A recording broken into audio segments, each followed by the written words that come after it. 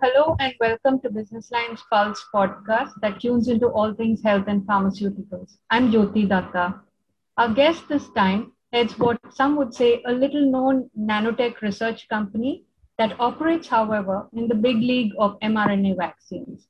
From its facilities in Ratnagiri in Maharashtra, Wab Life Sciences is one of only four global suppliers of specialized lipids to vaccine makers. Arun Kedia is the managing director with Wab Life Sciences, and he gives us an insight on how they've been coping with this ever increasing need for COVID 19 vaccines and its lipid ingredients. Thank you, Mr. Kedia, for joining us. Good morning. Thanks for having me, Jyoti. Yeah, my pleasure. When you spoke to Business Line in May, Mr. Kedia, your Ratnagiri factory was already running 3 shifts. Now we are 2 months on. Has it only got busier in a sense? What is the big order that you're servicing now? We continue to run 3 shifts. Of course, there's no 3.5 shifts, but on an emergency basis, we tried to increase capacity. We were successful. We delivered a lot of lipids for the amphotericin, which goes for the mucormycosis. And thanks to the emergency ramp up of production, most of the mucormycosis crisis across the country is now mostly under control. Right. You had beefed up capacity, I think, pretty steeply within a month. That's right. It was quite a challenge for our team and they were able to successfully deliver. So going back to where it started, could you explain the role of specialized synthetic phospholipids in drug delivery?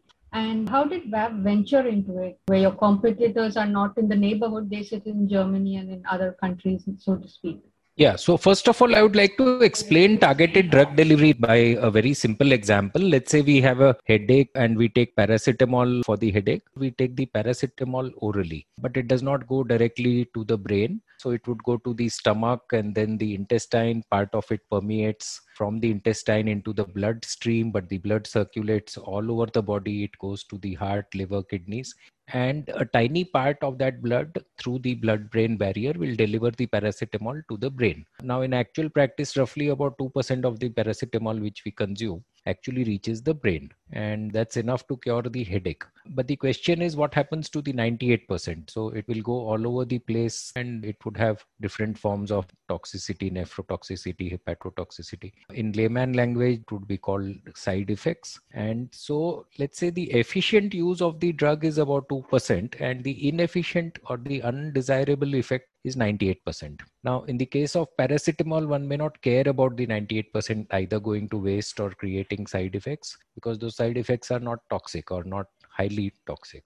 But let's imagine a cytotoxic drug like an oncology drug for cancer. And cytotoxic drugs are designed to be poisons to kill cancer cells. But if these drugs started killing 98% of healthy cells, and only 2% of cancer cells, then we would have a big problem. And we do have a big problem. So this is the reality of cancer treatment today. And often doctors will say that, oh, you came at an advanced stage, go home and pray or go to a temple. We can't do much. It's not that the drug is not available, but they know that because of the unspecific nature of the drug, if they start killing a large number of healthy cells, the patient is going to die anyway. So targeted drug delivery in essence means delivering the drug to the target site, which can be an organ, tissue, membrane, or even a single cell, leaving the healthy cells intact or leaving the unintended cells intact. Again, in layman language, you may call it the silver bullet. Another example I like to make is that if you have 5 terrorists in a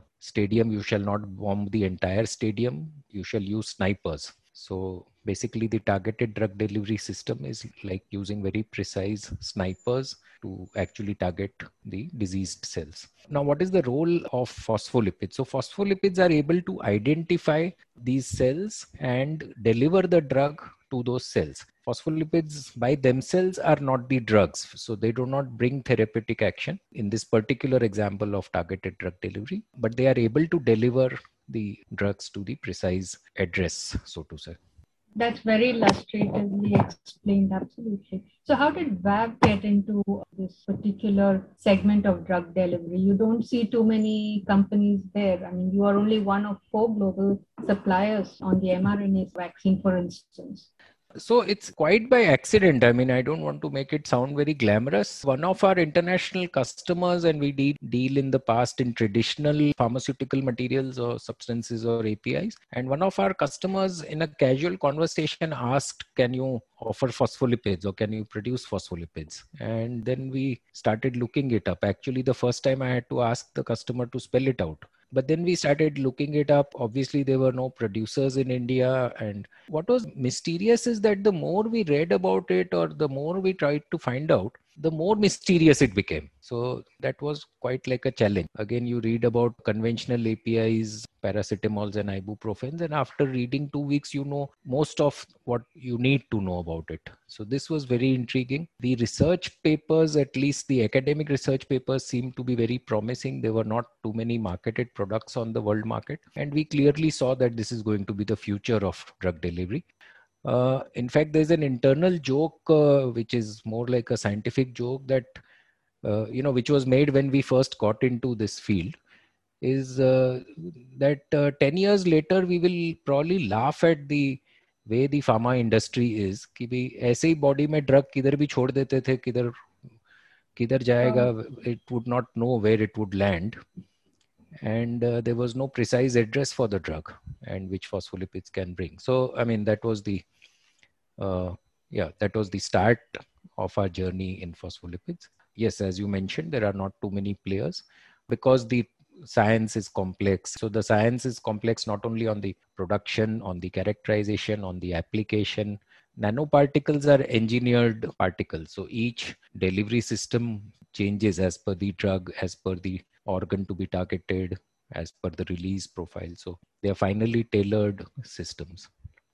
The science of it, I'm going to be quoting you here, where you said that too much importance is being given to the bottling and distribution of vaccines, and there's very little understanding of the science behind formulation of lipid nanoparticles, which you've described as a medical breakthrough in vaccine-based delivery systems, and which have sort of fueled the mRNA vaccine development at a blistering pace.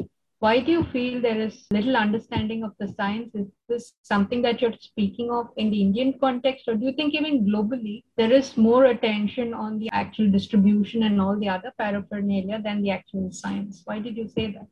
So first of all, the conventional manufacturing, which is bottling, labeling, cartoning, distribution, this is an ROI business. So it's relatively easy to get into it. You put it 100 crores, you buy equipment and you are going. Even larger companies will find it easy to make those decisions. When we come into the nanoparticle, it's actually much more science. And if you go wrong, then there is much more risk. So that's point number one. Now, what the science involves is actually two critical parts. One is isolation of the RNA, which will give the precise immune response. And this has to, so to say, match the RNA of the virus to give the same kind of immune response, but at a weakened level. So that's one part of the precision without getting too much into technicals. The second part is to deliver this RNA across the cell membrane. And that's where lipids come into play. Now, there are several roles expected of the lipid. So first of all, RNA is itself very vulnerable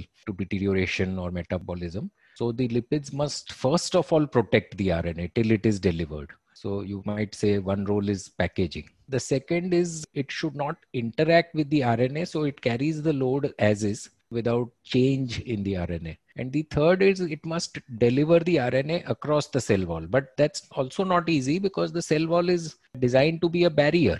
And how do you cross the barrier while maintaining the integrity of the barrier? So obviously you cannot disintegrate the entire barrier. You will have no cells and the patient will die. So while maintaining the integrity of the barrier, lipids will deliver the RNA into the cell. So you might say in a simplistic way, RNA is the passenger and the lipids are the taxi service, but a very precise taxi service. That sounds very complicated. And do you have like a huge R&D team here, or in terms of both manufacturing as well? Does it require, this is proprietary technology that you're talking about. So do you have a huge team here? What is and for manufacturing, is it a large plant? Is it people or capital intensive? No, we don't have a huge team. So that's paradoxical because this requires, let's say, more innovative thinking rather than a large number of people on the ground. Same way, our manufacturing is reasonably capital intensive, but not hugely capital intensive. I would say the bottling and packaging is much more capital intensive. So this is more about innovation and science and understanding chemistry, understanding engineering, understanding biotechnology. So we have a highly scientific team, I would say, but these are relatively small teams. I mean, if you look at most of the research on RNA or RNA delivery, it has come out of small companies and small teams rather than the giants. None of the Right. giants have actually invented or developed these technologies. So even the Pfizer and Moderna's have licensed this technology from relatively smaller companies. That is correct. So when we're talking of innovative work, increasingly that is being spoken of in India as well. Parallelly, there is another discussion on intellectual property that's happening globally. This started with India and South Africa, but other countries are also seeking intellectual property right waivers on COVID-linked products to increase access. So, for a company and relatively small working on innovative work, how do you approach this concept of intellectual property protection and access? These are two different topics. So obviously intellectual property needs protection for companies to make investments in R&D. That's bitter hard reality because research does take capital. Quite often it is over glamorized by large companies because they are acquiring IP, and then question on the protection becomes a debate. But specifically talking on vaccines, so there are two aspects. We may need the IP waiver as a country today for solving the problem today. So if there's an IP waiver, we can have 20 companies starting to produce the mRNA vaccines as the technology exists with the larger companies or the owner of the IP. But in the long run, actually, India is quite capable of generating its own IP. It just needs an ecosystem. We need, let's say, clever private equity funds to fund that. And I don't believe seriously that the IP currently registered with the large multinationals is state of the art. We have much more scope of improving that IP, even for vaccines.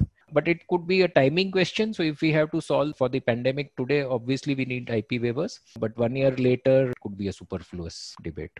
Right. And you have said that earlier as well, that Indian companies are well capable of generating their own IP. Indian companies not, but Indian academia and research institutions and public institutions, yes, very, very capable.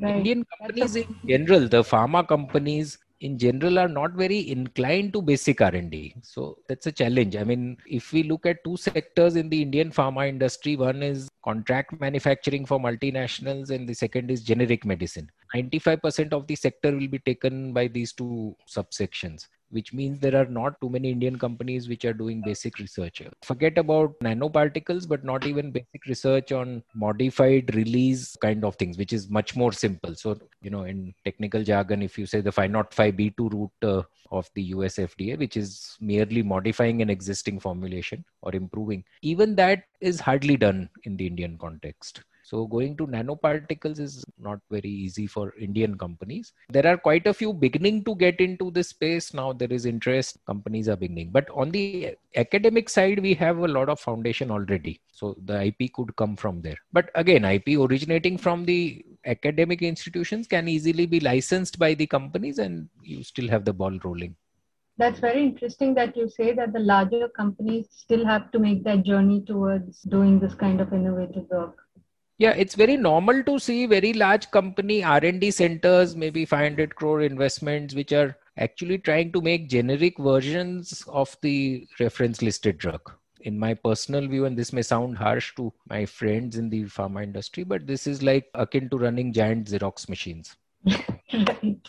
You've spoken about the ecosystem that is required. Now, government and through the Department of Biotechnology, there is, or at least we hear there is a lot of support that is being given to innovative companies and innovative work. But you think with the kind of work you're doing, you're still in a very niche area that's still on the government radar, and that's what sort of support would you seek from the government?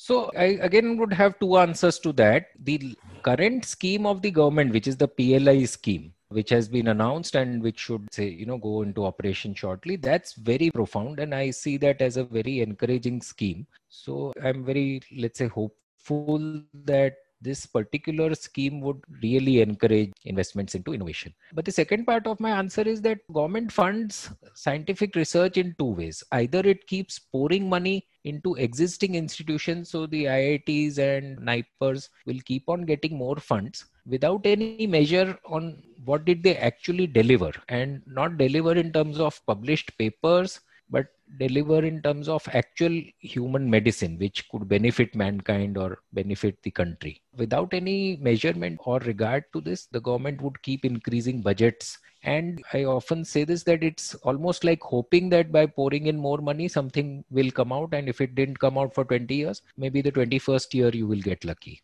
The second was the government would, let's say, encourage research on the industry side. And there were specific programs, DSIR, BIRAC, and all of that. But in my personal view, again, and it may sound harsh, but most of those schemes, although the purpose is to encourage scientific innovation, but the schemes are designed in such a bureaucratic way that real innovative companies actually cannot benefit. And you will have clever accountants or bureaucrats inside companies who will claim benefit. I want to give a specific example, and I know this may be, let's say, unpopular, but one of the DSIR schemes has a condition that your lab must be 400 square feet in size. Now, my natural question is that research and innovation comes out of the brains of people, not 400 square feet of halls.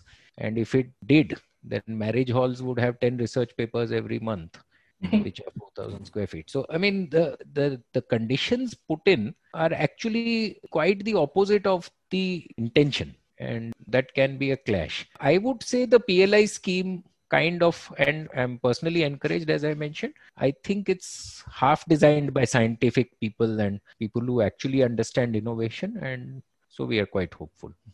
Also, Right. it's a scheme almost without limits. So huge amount of money has been put, not peanuts and symbolic things. And it encourages actually incremental sales. And so it's a measure, or it's a reward for actual performance rather than a reward for effort. That is encouraging. So we will see maybe in a few months or years ahead what sort of outcomes that might have. But having said that, now where does the money for your research and all of that come from? Do you have private equity knocking at your doors now that the spotlight's on you? Do you have people looking to invest in the company and all of that? So currently we are all internally funded, and I mean, it's in internal accruals. We have, let's say, less risk or less silly questions to answer. We've had a lot of discussions with private equity. So first of all, they are not knocking at our doors. We are open to it, of course. But the challenge is, again, trying to explain this complex space we are in is not easy, because whatever is innovation is not really very well understood by private equity. So they like to look at previous examples. They like to look at market data, survey reports. And then there is a natural question, oh, if it is so wonderful, why is XYZ company not doing it? Say, look, go ask that company why they are not investing in innovation. So it's not easy to connect with private equity. We are trying, we are open, but nevertheless, we continue our journey without waiting for anybody. And funds coming in from the parent company in that sense. That's right. Which is also into making APIs and pharmaceutical products. Yes, the parent company deals in APIs. It's mainly outsourced manufacturing. The parent company does not produce APIs by themselves, Right. but they work with contract manufacturers. So coming back to something you started with on the amphotericin, which is the mucormycosis or the black fungus drug, or what we understand as used to treat black fungus, which came up with COVID-19. Your contract for supplying that, has that requirement ebbed? Is the country No. The requirement is not ebbed. So the requirement is there. We had said initially we will not be able to meet the entire country's requirement. because amphotericin B was a small indication drug. So except for the mucormycosis pandemic, which kind of took the demand haywire, otherwise it was small volume product. So when the pandemic hit, we tried to meet part of the demand, and that we have done successfully. But we are still not able to meet all the demand. There is a German producer and they are trying, but I would say 80% or maybe, something like that, we've been able to meet the demand. But the mucormycosis, although it has subsided, it's not disappeared completely. And so most of the public hospitals are still vigilant. They like to maintain stocks of the drugs. There is something called reserve stock, safety stock. And we are still in a shortfall situation. As a country, we are still in a shortfall. So we've been able to help the situation largely, but the problem is not completely solved. And as we talk of a third wave, then I think those reserve stocks and all of that will be even more important. Yes and no, because the mucormycosis crisis is not related to the third wave of the COVID.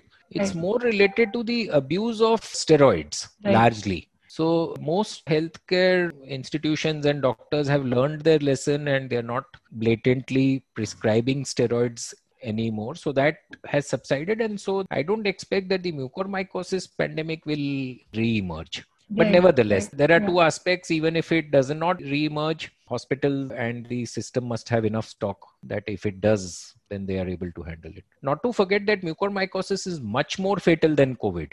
Yes, hopefully there's better management of the treatment. And it's like you said, there isn't an overuse or an abuse of steroids. Yeah. True. Although that's the major factor, but that's not the only factor, because the second factor was, with the upsurge in the COVID, there was a lot of pressure on the hospitals, and then hygiene and handling and all of that got compromised. And in extreme situations, there were people sharing a bed, and also the staff was getting infected. So there were less staff in the hospital. So indirectly, it was related to the second wave, of course. And it's a combination of factors, as always. So beyond COVID vaccines, you have been developing, or your company has been developing this technology also for other segments. So beyond COVID vaccines, can you just give us a little insight into where else this technology comes into use and which are the segments that you are operating in? So the technology is actually much more interesting than just the pandemic of COVID. First of all, I would say, let's say there are two broad directions, because there are many directions, but I would say two major directions for targeted drug delivery. So one can be the conventional drugs, and oncology is one example, but it can apply to almost any conventional drug regardless of the route of administration. So whether it's topical, injectable, parenteral, pulmonary, through the lungs. So that's one area, and that will keep on increasing as people realize that need precise dosing of medicine. You can reduce the costs and you can reduce the side effects. The second application is the RNA delivery, not to look at only messenger RNA, but you have also siRNA. And siRNA is much more promising because the promise is that it can actually permanently cure diseases which are considered uncurable. Diabetes, for example. So wherever you have a genetic question or a genetic route to a disease, the siRNA could possibly offer solutions for those kind of diseases. And that is a Pandora's box of solutions. So we see that the possibilities for the future can be 100 times bigger than COVID. Actually, internally, if we discuss, the COVID pandemic was a small blip in our larger journey. It's a positive blip for lipid sellers, but nevertheless, it's a small blip. Right. Oncology is the main space that you're looking at, that is cancer drugs. Oncology, hepatology, cardiology, even things like multiple sclerosis. The list can be endless. That would be a 3-hour lecture. Right. Yeah. That's interesting to know that there's a whole lineup that is there and a whole journey to be explored. And with that, we'll close this interaction. And from the Business Line team and myself, thank you so much, Mr. Kedia, for that insightful conversation. Pleasure talking to you. Thanks a lot.